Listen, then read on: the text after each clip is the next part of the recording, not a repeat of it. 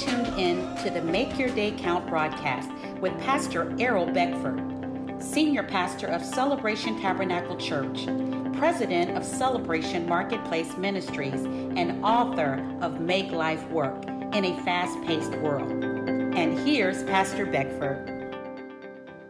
Good morning, good afternoon, and good evening. Make your day count. This is the day that the Lord has made, and we will rejoice and be glad in this day. Good morning to you. My name is Diana Robinson. I'm from Celebration Tabernacle Church. Pastor Errol Beckford is the founder and senior pastor of Celebration Tabernacle Church, and he will be joining us back on Wednesday. He is out of town for a funeral for the wonderful Mr. Bob Bland of Teen Missions, who went home to be with the Lord. So Pastor Beckford is in Ohio for the services, for the homegoing celebration of a man who left a mark in the earth that cannot be erased. So now it's our turn. It's our turn to leave a mark in the earth that cannot be erased. It's our turn to do everything that God has preordained us to do here in the earth realm, to manifest every vision that's been written in the books of heaven concerning each and every one of us. So today and tomorrow, we'll be teaching from the point, get into position to transition into the place of being fully convinced.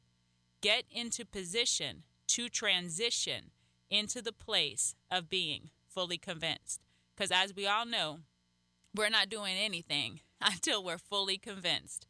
Somebody asks you to do something, you have to be fully convinced of the outcome, that it's going to work. We're not moving until we're fully convinced. So between today and tomorrow, I want to help you through the power of the Holy Spirit to become fully convinced in everything that God has for you, the good future, the hope that he has for you, the mandate that he has on your life. So today we're going to be focusing on the parable of the sower, which is in Luke chapter 8. Get into position to transition into the place of being fully convinced. So we're going to focus today on the good ground destination. So we're going to be in Luke chapter 8, the parable of the sower, starting at verse 1. Now it came to pass afterward that he went through every city and village, preaching and bringing the glad tidings of the kingdom of God, and the 12 were with him. So right there in verse 1, he's saying that when Jesus and his entourage, his disciples, his people, when they were going from city to city, they were preaching good tidings. Oh, we got to get that. Good tidings. We're not returning on to Mount Sinai, a place of fear and trembling, a place of persecution and condemnation. With Christ, there is glad tidings. We approach Mount Mount Zion with praise. We approach Mount Zion with a feeling of freedom, with an undisputed peace and joy.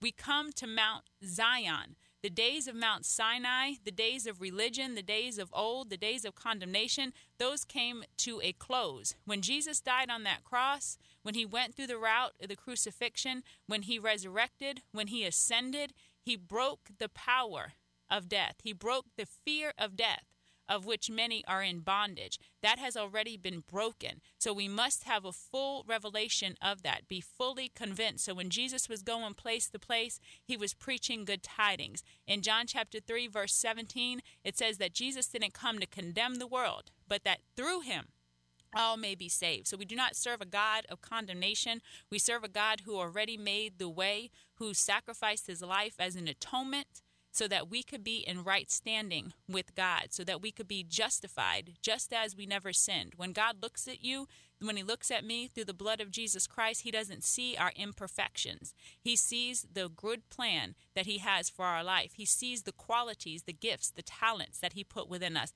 and he's waiting for those to come out, wherever you are. All right, going on to verse 2. And certain women who had been healed of evil spirits and infirmities, Mary called Magdalene, out of whom had come 7 demons, and Joanna, the wife of Cruz, Herod's steward, and Susanna, and many others who provided for him from their substance. And when a great multitude had gathered, and they had come to him from every city, he spoke by a parable. Okay, so we have to get this. The group of people that Jesus speaks the parable of the sower to, they're a group of go-getters. They're a group of people who have made a quality decision to step out from where they were and to pursue the purpose of Jesus Christ. He doesn't teach the parable of the sower at the pool of Bethesda, where the people are sick and lame and who have been sitting there for decades, just waiting for a stirring of the water, just waiting for somehow a hoping and a wishing that they're able to get in the water when it's troubled so that their healing could come. He's not speaking this message of the parable of the sower to them. He's speaking to people who are on the move, like each and every one of us. He's speaking to people who are working to fulfill purpose, who want better. They've made a quality decision to come out from where they were and to pursue Christ. It says that they served Christ, that they provided for him from their substance, which means that they honored Jesus Christ, that they were so thankful for what Jesus did, the influence that he had in their life, that they served him. They served him with honor. We got to get that, because when we truly realize everything that God has done, what he's freed us from, what he's delivered us from, what he's kept us from, what he has put in us to do in the earth realm, when we begin to get the revelation of that, that's when we truly serve God. If we're just trying to serve God because we don't want to go to hell, it's not going to work. If we're just trying to serve God because our grandmother said so, it's not going to work. We have to have that true reverence, that true honor for God. When we look back over our life and we say, if it hadn't been for God, only each and every one of us know how bad it really was. Our best friend might know some stuff, but they don't know everything. Our parents may know some stuff, but they definitely don't know everything. It's only each and every one of us as individuals who know truly what God delivered us from. In our mind, in our lifestyle, in our habits, in our situations, our circumstances, it is only each and every one of us who know how he renews us each and every day, how he gives us the strength to move forward despite the circumstances. When we really meditate on that, what God has done, his love, his agape love for us, that there's nothing that we can do to cause God to love us anymore, and there's nothing that we could do to cause God to love us any less. He just loves us. When we begin to have the revelation of that, that's when we truly honor and serve God. So going back, here we are in Luke chapter 8. So we know that the group that Jesus was addressing, the people that he was speaking to, they were some go-getters. Verse 4, and when a great multitude had gathered, and they had come to him from every city, he spoke by a parable. A sower went out to sow his seed. And as he sowed, some fell by the wayside, and it was trampled down, and the birds of the air devoured it. Okay, so there's a sower. He has a destination, a place to deposit his seed, a place called good ground. And later in the parable, when Jesus explains it, he says that the seed is the word of God. So God, he has words for each and every one of our life that were written in the books of heaven ahead of time. Before we were even formed in our mother's womb, it was already written what our assignment was in the earth realm. And then with that in mind, we were crafted in our mother's womb. So it's not like people are just born and then Jesus just starts handing out assignment sheets. It's not like that. We were actually made to fulfill the vision of which we were being sent in the earth to do. So the vision was first. And I go through this in my book, The Robe of Many Colors, which you could order through transformedpublishing.com, where it talks about specific women in the Bible who were barren, and they received a word of what their child would be. And conception didn't take place for a period of time. So it was already written what those children that were going to be released through the womb of the women that were called barren. It was already written what they were to come in this earth and do their assignment. And they were named. And then at the opportune time, at the right time, God released them through the womb of the barren woman. And that's powerful because in that time especially, barren women were looked at like they weren't enough, like they couldn't produce. But even though those fingers were pointing at them and calling them barren, there was an egg on the most inner part of them.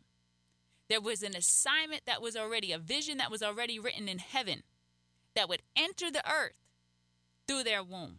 So we have to be excited about what God has sent us in this earth to do. He sent us as individuals to do some things. He sent us as married couples, as family units, as communities in the Bible, as communities in the community, as groups in the community, different churches and stuff, different organizations. He sent us to make great impact in the earth. Okay, so there was a destination. The destination was the good ground. But it says that some of the seed fell by the wayside. So as we talk about manifesting what God has sent us in the earth to do, he gives us everything in word form, idea form. It comes into our mind first. Every great exploit, every invention, it came into somebody's mind first. They received it first in the invisible realm, and then they began to work it, to manifest, to bring it into the visible realm. So the seed that falls by the wayside, that's that idea that God gives a person and they don't do anything about. The destination for the seed is the good ground. When God gives us an idea and we do not do anything about it, this is what happens to it. In verse 5, and as he sowed, some fell by the wayside, and it was trampled down, and the birds of the air devoured it. So when God gives you that great exploit, when he gives you that idea, when the Holy Spirit prompts you and we do not move, that's our results. We end up with nothing. Verse 6, some fell on rock, and as soon as it sprang up, it withered away because it lacked moisture. Okay, we know that the Bible teaches us that the Word of God, it is the washing of water for the sanctification, that he is the living water. Okay, so this seed, remember the destination was the good ground, but it fell amongst the stony ground.